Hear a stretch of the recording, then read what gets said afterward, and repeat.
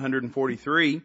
Over the past couple weeks, we've been spending a little time in this psalm looking at a common thought and carrying this thought through in our preaching. And so with the Lord's help, we'll be doing that again tonight, moving a little further. Psalms 143. Man, what a blessing to get to be here tonight. I'm so thankful to get to be here. We all made it. We didn't drown. Amen. Didn't have to float in on a John boat. Amen. And I'm just thankful to get to be here. Psalms 143. We'll begin reading in verse number 1. We'll read down to the end of the chapter. The Word of God says, "Hear my prayer, O Lord. Give ear to my supplications. In thy faithfulness answer me, and in thy righteousness. And enter not into judgment with thy servant. For in thy sight shall no man living be justified. For the enemy hath persecuted my soul. He hath smitten my life down to the ground. He hath made me to dwell in darkness as those that have been long dead. Therefore is my spirit overwhelmed within me. My heart within me is desolate. I remember the days of old. I meditate on all thy works. I muse on the work of thy hands. I stretch forth my hands unto thee. My soul thirsteth after thee as a thirsty land, Selah. Hear me speedily, O Lord. My spirit faileth. Hide not thy face from me, lest I be like unto them that go down into the pit. Cause me to hear thy loving kindness in the morning, for in thee do I trust. Cause me to know the way wherein I should walk, for I lift up my soul unto thee. Deliver me, O Lord, from mine enemies. I flee unto thee to hide me. Teach me to do thy will, for thou art my God. Thy spirit is good.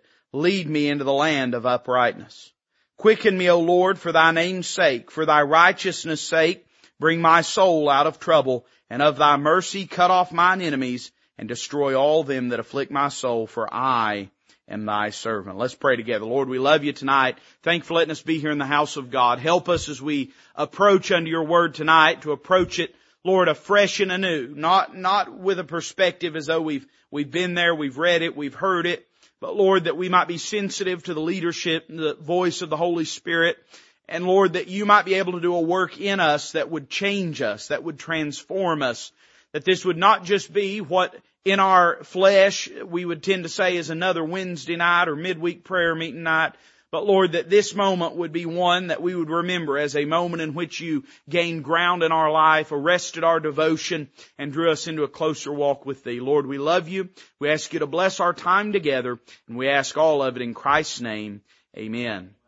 I'd remind you tonight, as we have moved through this psalm the past couple weeks, that this psalm is divided into two portions. The first 6 verses comprise the psalmist describing his circumstances. And it's pretty apparent when you begin to read this that he's not in a good way and he's not in a good place. He's struggling with some things. For instance, verses 1 and 2 says this, "Hear my prayer, O Lord, give ear to my supplications." He says, "In thy faithfulness answer me, and in thy righteousness." And then he says, "Enter not into judgment with thy servant, for in thy sight shall no man living be justified." I don't know about you, but when I read that, I get the impression distinctly that the psalmist's prayer life is not going the way that he wishes it was. When he says in verse number 1, "Hear my prayer, O Lord," normally you don't have to ask God to do that if you already feel like he's doing that. He asks God to hear his prayer because he feels as though his prayer is not being heard. When he says, "In thy faithfulness answer me," he's invoking the faithful character of God. It's almost as though he's saying, Lord, there might be things in my life that are not blessable. There might be things about me and the things that I've done that would suggest that you can't answer me. But Lord, I'm asking because you are a faithful God. I'm asking you in your faithfulness to answer me. Verse number 2, he describes how that if he was called upon to stand on his own merit, that he couldn't because no man could. Man, this is a good verse right here. He says, "Enter not into judgment with thy servant, for in thy sight shall no man living be justified." In other words, he's saying, if I was to stand on my own merit, I'd have nothing to stand upon. Let me just say tonight, man, I'm glad we don't have to get there through our merit because I don't have any. Amen. I don't have any. There's nothing about my life I could point to suggest it's worthy of God's love and of God's attention. It suggests this to me tonight. It was a season of silence in his life. a season when his prayer life was struggling, a time when he was talking to God, but he wasn't getting an answer from God. I would love to be able to inform you, although it would also be news to me if this were true. I would love to be able to tell you that God will always answer in the way that we wish, in the moment that we speak to Him. But you and I have been saved long enough tonight, I trust, to know that that's not always the case. And sometimes we go not just through silence on an issue, but through a season of silence where we're just struggling to hear the voice of God. Evidently the psalmist was dealing with this. Verse 3, he says this, "The enemy hath persecuted my soul. He hath smitten my life down to the ground." He said, I just feel beat down. He said, "He hath made me to dwell in darkness." Now it's possible David's writing this from a cave and being in hiding, but that's really not necessary to understand, I think, the larger point he's making. He's not talking about darkness in a physical sense, but likely he's talking about darkness in an emotional and psychological and even spiritual sense. And he says this, "as those that have been long dead." In other words, he says, I'm struggling, I'm discouraged, I'm disheartened. And he sums it up pretty good at the beginning of verse 4. He says, "Therefore is my spirit overwhelmed within me." You ever felt overwhelmed before? Man, I felt overwhelmed at times. Times when it just felt like I didn't know what to do. Times when the problems just came at me faster than I could even process. And it felt like the harder that I paddled, the more that I sank. And the more that I strived, the worse that things got. We could say this, it was a season of suffering in his life. He's dealing with very real, distinct problems. Man, I'm glad we've got a real God, because we have real problems. I mean, problems that can't be spiritualized away. They demand an answer and they demand help. And I'm glad we've got a God that gives help, real help. He's not like some airport guru passing out flowers and selling motivational packages, trying to give us some way to just power of positive thinking our way through life's problems. But we have a God that deals in our life directly, distinctly. I'm glad we've got a God that deals with our problems. It was a season of suffering. But then he says this at the end of verse 4. He says, "My heart within me is desolate." Now don't over spiritualize what he says there. You know what it means for something to be desolate, for it to be barren, for it to be empty, for it to be unproductive. And he said, my heart right now is just going through a dry, empty phase. We could say it this way, it was a season of staleness. He goes on to describe in verse 5, he says, "I remember the days of old.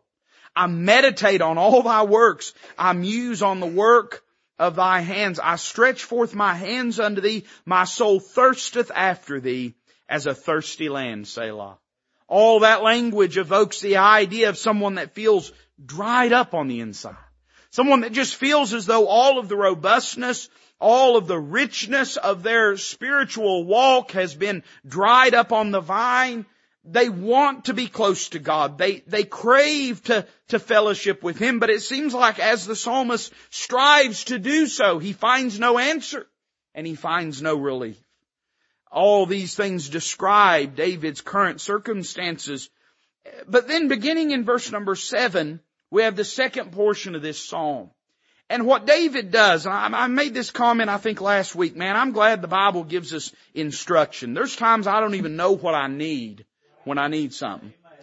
And David does something very beautiful, very precious in this passage. He begins to ask God to do some things in his life. And I like that, because sometimes when I'm in a place similar to where he is, I don't even know what to ask for. And so he begins to just sort of rattle off a succession of requests to the Lord. We've been preaching with this thought in mind, the desires of a distressed heart. The first week we talked about verse 7. The psalmist says, "Hear me speedily, O Lord, my spirit faileth. Hide not thy face from me, lest I be like unto them that go down into the pit." The first thing he desired was for his prayers to be heard. He said, if I'm going to get through this, I got to be able to talk to God. And if I'm going to get through this, I got to be able to hear from God. I don't know what you're going through, but I know what you need desperately above all is to be able to talk to the Lord. If you can just get to God, everything else will fall in line. If you can talk to Him and hear from Him, that's step number 1. Then verse 8, he says this, "Cause me to hear thy loving kindness in the morning." He doesn't say, "Lord, love me." He knows the Lord loves him. But he says, "Cause me to hear thy loving kindness in the morning, for in Thee do I trust. Cause me to know the way wherein I should walk, for I lift up my soul unto Thee. And last week we preached on this thought. He's praying and asking for his mind to be sound. He understands the dangers of an unhinged mind in the midst of trials. The Bible says a double-minded man is unstable in all his ways. And after you've got your prayer life right, because you probably can't do step 2 till you do step 1.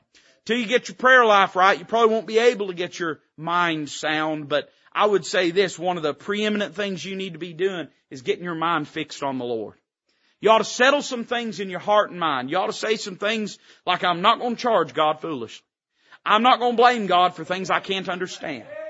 I'm not going to accuse Him for failure when I've not given Him the full amount of time to work. And I'm going to trust Him even though I cannot see what He's doing. He was praying for his mind to be sound. We've not got there yet, but with the Lord's help, eventually we'll get to verse 10. He says, teach me to do Thy will. He's asking for his path to be clear. Verse number 11, he says, quicken me, O Lord, for Thy name's sake. He's asking for his faith to be strengthened. But tonight I want you to notice the shortest of these verses. It's verse number 9. Listen to what the psalmist asks for. He says this, deliver me, O Lord, from mine enemies. I flee unto Thee to hide me.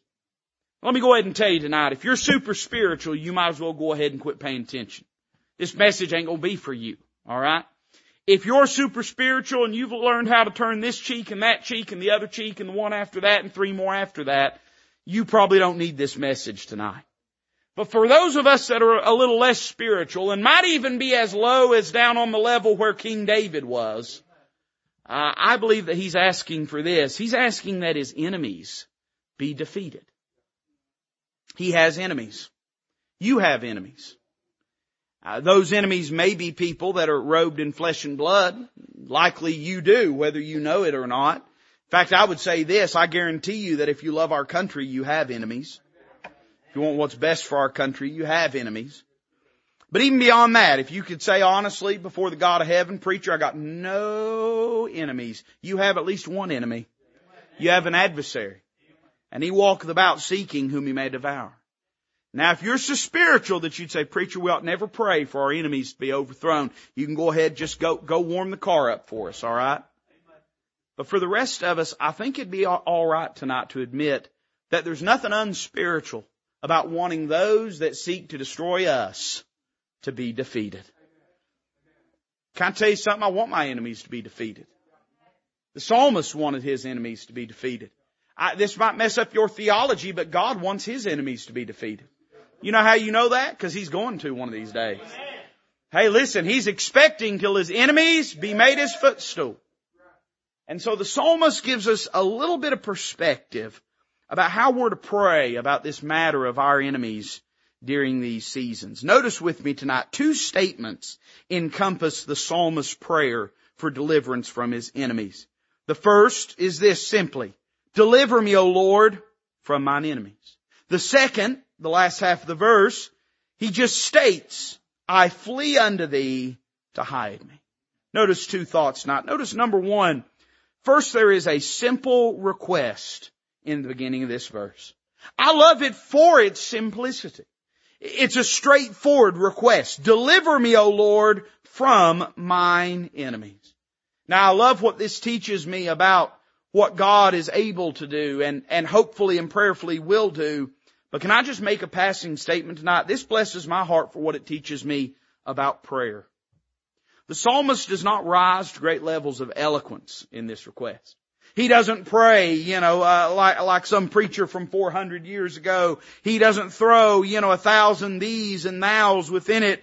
He doesn't wax eloquent about all the wondrous, glorious things regarding the thrice holy, omnipotent God and all of His wondrous wisdom and counsels, too awesome to behold or too amazing to set our mind upon. In the midst of trouble, he just simply asks God for what he needs. Man, I'm thankful that prayer can be simple, aren't you? You may be so spiritual that you never pray for anything that you need. But I'd say this tonight, it's not spiritual at all to neglect when we have needs in our life come to the Lord and just simply asking Him to answer. The psalmist has made a number of remarkable and powerful statements. But here when he zeroes in, when he sort of trains the reticle upon these enemies of his request is very simple. He doesn't pray for them to be protected, because that's not what he desires. He doesn't pray for them to be preserved, because that's not what he desires. This is going to mess up your theology. He don't pray for them to get saved, because that's not what he needs. What he needs above and beyond everything else is he needs deliverance. And he comes to God. And I know there's some people would say, well, preacher, we ought not have that attitude about our enemies. You and David going to have a lot to argue about when you get to heaven. A big chunk of the Psalms, you say, oh, preacher, that's not theological. I can be theological. There's a big chunk of the Psalms, what the theologians would call imprecatory Psalms. You know what an imprecatory Psalm is? That's asking God to smite people. It is biblical to ask God to smite people. Now here in a few moments, we'll unpack some things regarding what he's asking. But I don't think we have to super spiritualize this request. There are people seeking his life. And he comes to God. And he doesn't ask for a million different things regarding this issue. He doesn't parse through all of the variabilities and eventualities and possibilities. But he just pours out his heart to God and gives this straightforward request. Lord, deliver me. Can I say, I'm glad tonight that God doesn't mind us letting him be God. Sometimes we think if we can't suss out and figure out the right path to a resolution of some matter in our life, that we can't pray it in the perfectly appropriate way, that somehow it's of no use to pray it at all. But David doesn't bother himself with any of those details. He just has a need, and he brings it to God. I notice it's a straightforward request. Let me say number 2 tonight. I notice that it's a selfish request. The psalmist gives no lofty motives or ambitions regarding this request. He's suffering, and he desires deliverance. The ultimate goal of all things is to glorify God. The book of Ephesians tells us that all things in our life, the reason you exist, the reason you draw breath, is that you might be found unto the praise of the honor of his glory. I understand that.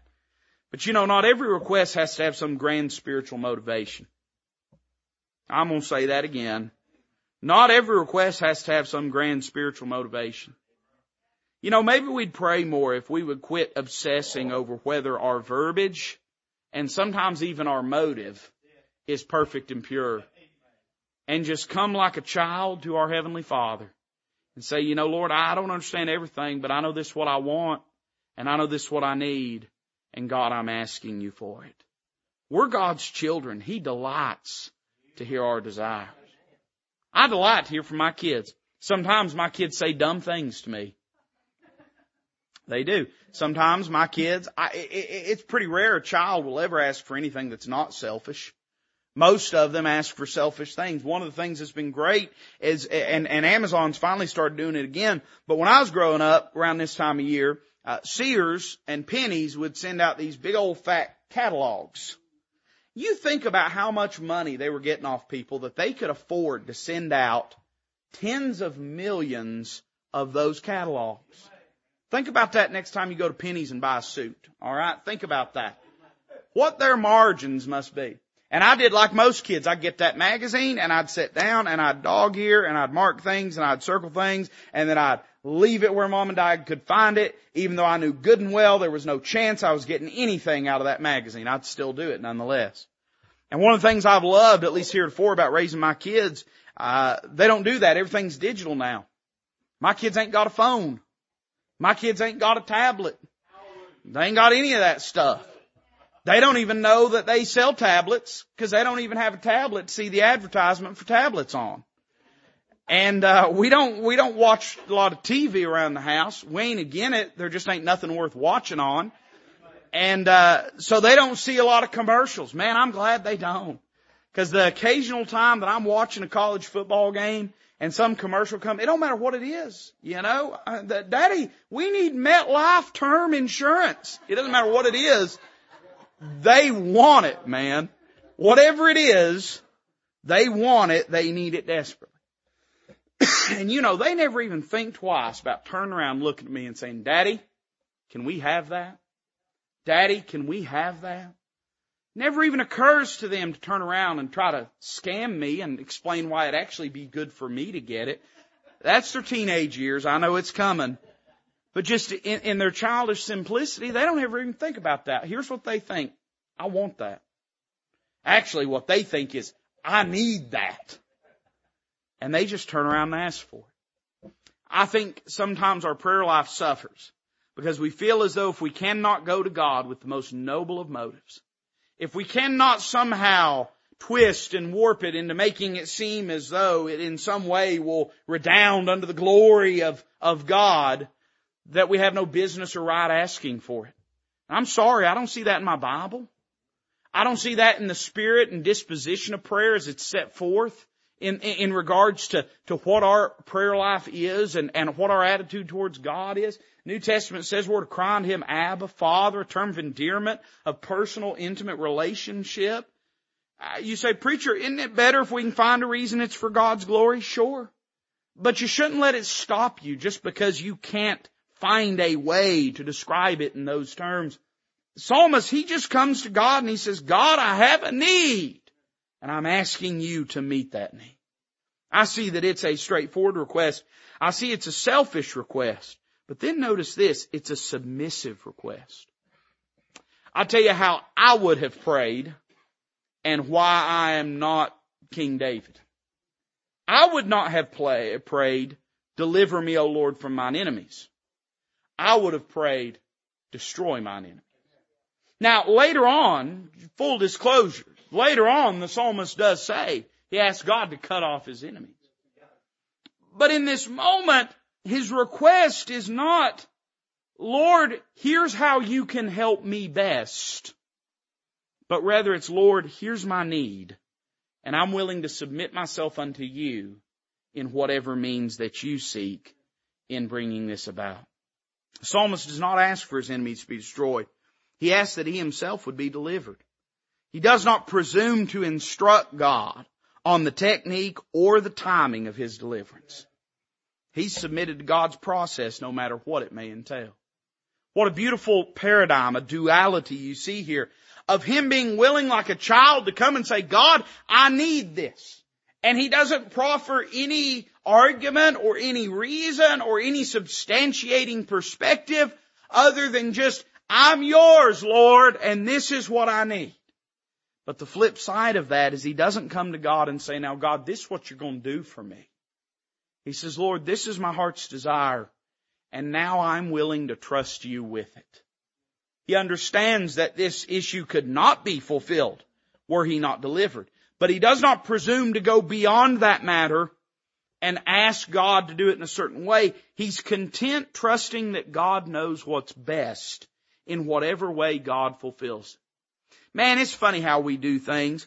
We think we have one of two choices. We either don't ask God for anything because we're just nothing but filth and dirt and a worm and don't deserve to pray. And by the way, that's true except for grace. Or we want to go to the other side of the ditch and think that prayer means us giving God a to-do list in our life and then anticipating that He's failed us if He doesn't do it in exactly the way that we have asked Him to do so. As is often the case, the truth finds the middle, which is this. You ought to be bold in praying about matters. But by the same token, you ought to recognize that you don't know all that needs to be known. You don't know everything.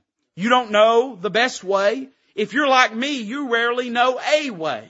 All you know is you have a need in your life. And you go to God and ask Him to meet that need. I love the way he prays here. He isn't standing on pretense. He isn't pretending like he's so spiritual that he wants his enemies to be blessed instead of cursed.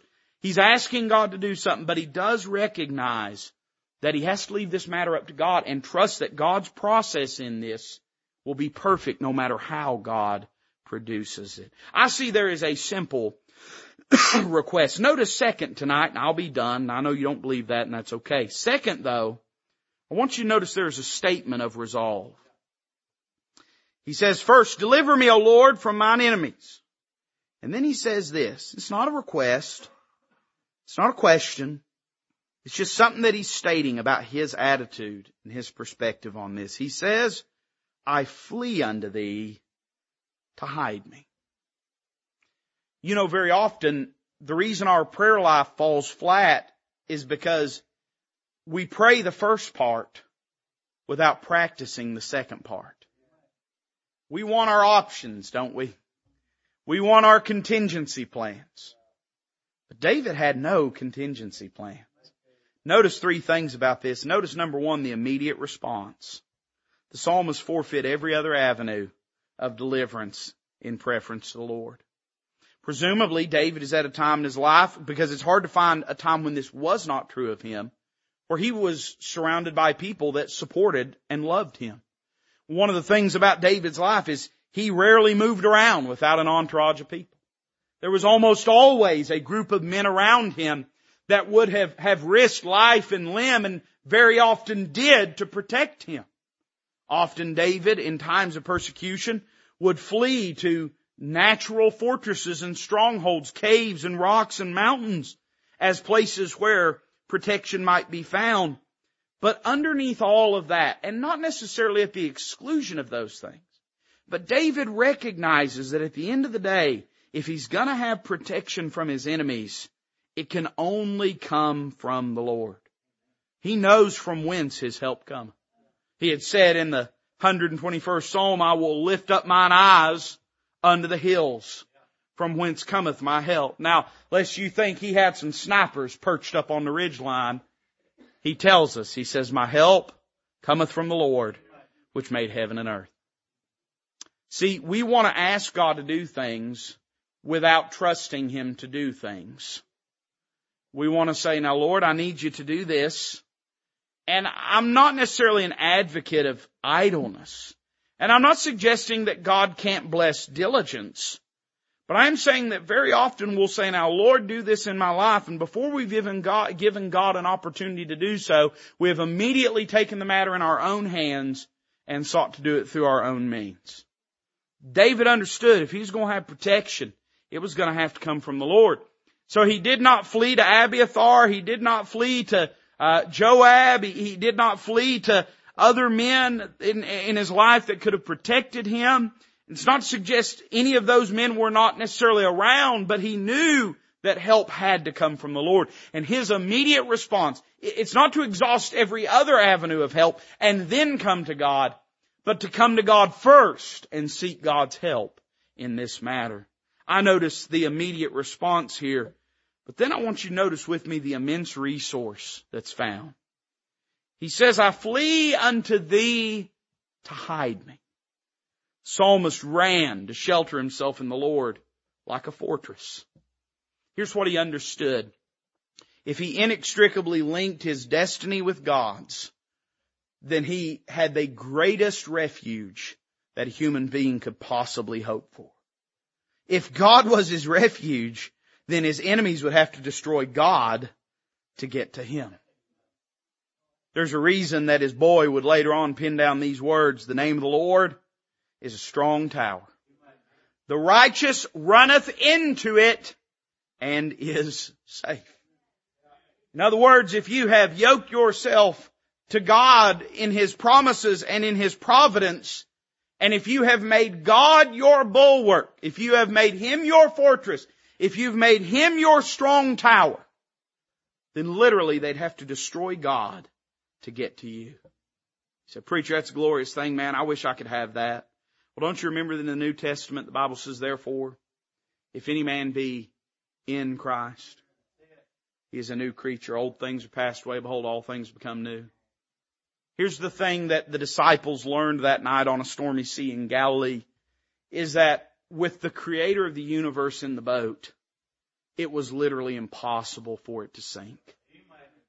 Now you say, preacher, why would I ride in His boat? Because His boats don't sink. Let Him run your life. Let Him govern your life. Let Him guide you. Make His will the preeminent thing in your life. Stay close to Him. Walk in fellowship with Him, because His boats don't sink. You remember the Lord did not look at him and say, thank you for having the faith to wake me. He looked at him and said, why have you so little faith? He rebuked them. Why? Because they had got it in their head that they was getting ready to sink. He said, sink. I'm God. I'm on the boat. If ever there was a time to not worry, man, it's when God's in the boat. And David understands that if he can put his faith in God, he has put his faith in the chief preeminent eternal entity in all of existence. The one that always has been and the one that ever shall be. The one that's the same yesterday, today, and tomorrow. He said, preacher, I don't know what might change in my life. God won't. So if you put your life in His hands, then you can be guaranteed and assured that whatever may come, that He will protect you, that He will watch over you. I see the immense resource. But notice this last thing, and I'm done tonight. Notice the intended result. He says, I flee unto Thee to hide me. Sometimes we'll say things like this, Lord, why? Lord, why am I going through this? Lord, why did You let this happen? Lord, why did You let them do that to me? I'm sure David at times wondered that very same thing. He's a human being, flesh and bone, just like you and me. Sure, there were times he thought, why is God letting this happen? But I would imagine that as David penned these words down, he was struck with the answer to that question. He says this, I flee unto Thee. The psalmist realized that through his affliction, though his affliction is unpleasant, it had driven him directly into the arms of the Lord. David would later on say in the 119th Psalm, verse 67, before I was afflicted, I went astray. But now have I kept Thy word. If you think what you're facing is scary, you don't want to see what you'd be without it. There's no telling who and what you and I would be, were it not for some of the limiting, hindering elements that God has permitted into our life. I don't like it any better than you do. But sometimes the biggest barriers, I feel like they're barriers, the things in my own personality, the things in my own character, my own inadequacies and weaknesses and infirmities, the things that I think to myself, boy, if I didn't have those, I could really do something for God. Sometimes were it not for those, even if I could do more for Him, I wouldn't. Because those are the very things that are driving me to lean upon. Paul learned this truth in 2 Corinthians chapter 12 about a thorn in the flesh. And he had asked God to take it away. And I'm sure that Paul had very spiritual reasons for asking God to take that thorn in the flesh away. I'm sure if he was giving a presentation in heaven as to all the reasons why he'd be a superstar Christian without it, it would have been quite compelling. But God's answer is no, Paul. My grace is sufficient for thee. And Paul then realizes this thing that is a source of grief is also a source of grace. This thing that I thought was holding me back is actually holding me close. And he says this, I will therefore glory in mine infirmities, that the power of Christ may rest upon me. When I'm weak, then am I strong. Often we look at that and we think, wonder what that grace was like God gave him. I can tell you what that grace was like that God gave him. It didn't feel like a supernatural superpower. It didn't feel like the ability to leap tall buildings in a single bound.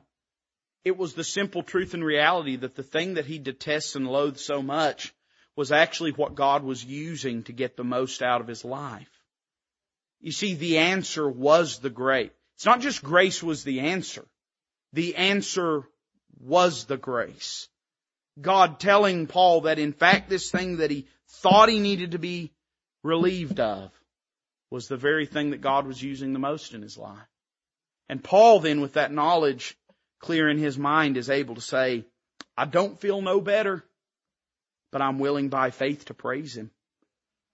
I don't feel any relief, but if God tells me that this is here in my life for a reason, then I will purpose and choose to praise Him for what He's doing through it. Man, you may be more spiritual than to pray for God to deliver you from your enemies. I love that. I think you're wonderful. I'm proud of you. I want to get you to sign my Bible and get my picture with you. But would you do me a favor then and pray for me to be delivered from mine enemies? Because you may be too spiritual to pray that way. Me and David, we're willing to ask God to do that. And I think you should be willing to as well. Whatever your need is in your life, be it this matter in particular or some other area. So, preacher, I'm just trusting God with it. If you are, you'll pray about it. Oh, preacher, I'm just too spiritual. I ain't going to complain to God about it. That ain't spiritual. That's ignorant. Talk to God about it. He desires, He begs, He craves for you to talk to Him about it. So why don't you meet Him down here tonight? If there's some matter in your life, won't you begin tonight and bring that thing to the Lord? Let's bow together this evening. Miss Connie comes to play the piano for us. I want you to have an opportunity to meet God in this altar. God dealt with you about something. Would you slip out of your seat and meet Him down here? Father, bless this invitation. May it glorify the Lord Jesus. We ask it in His name.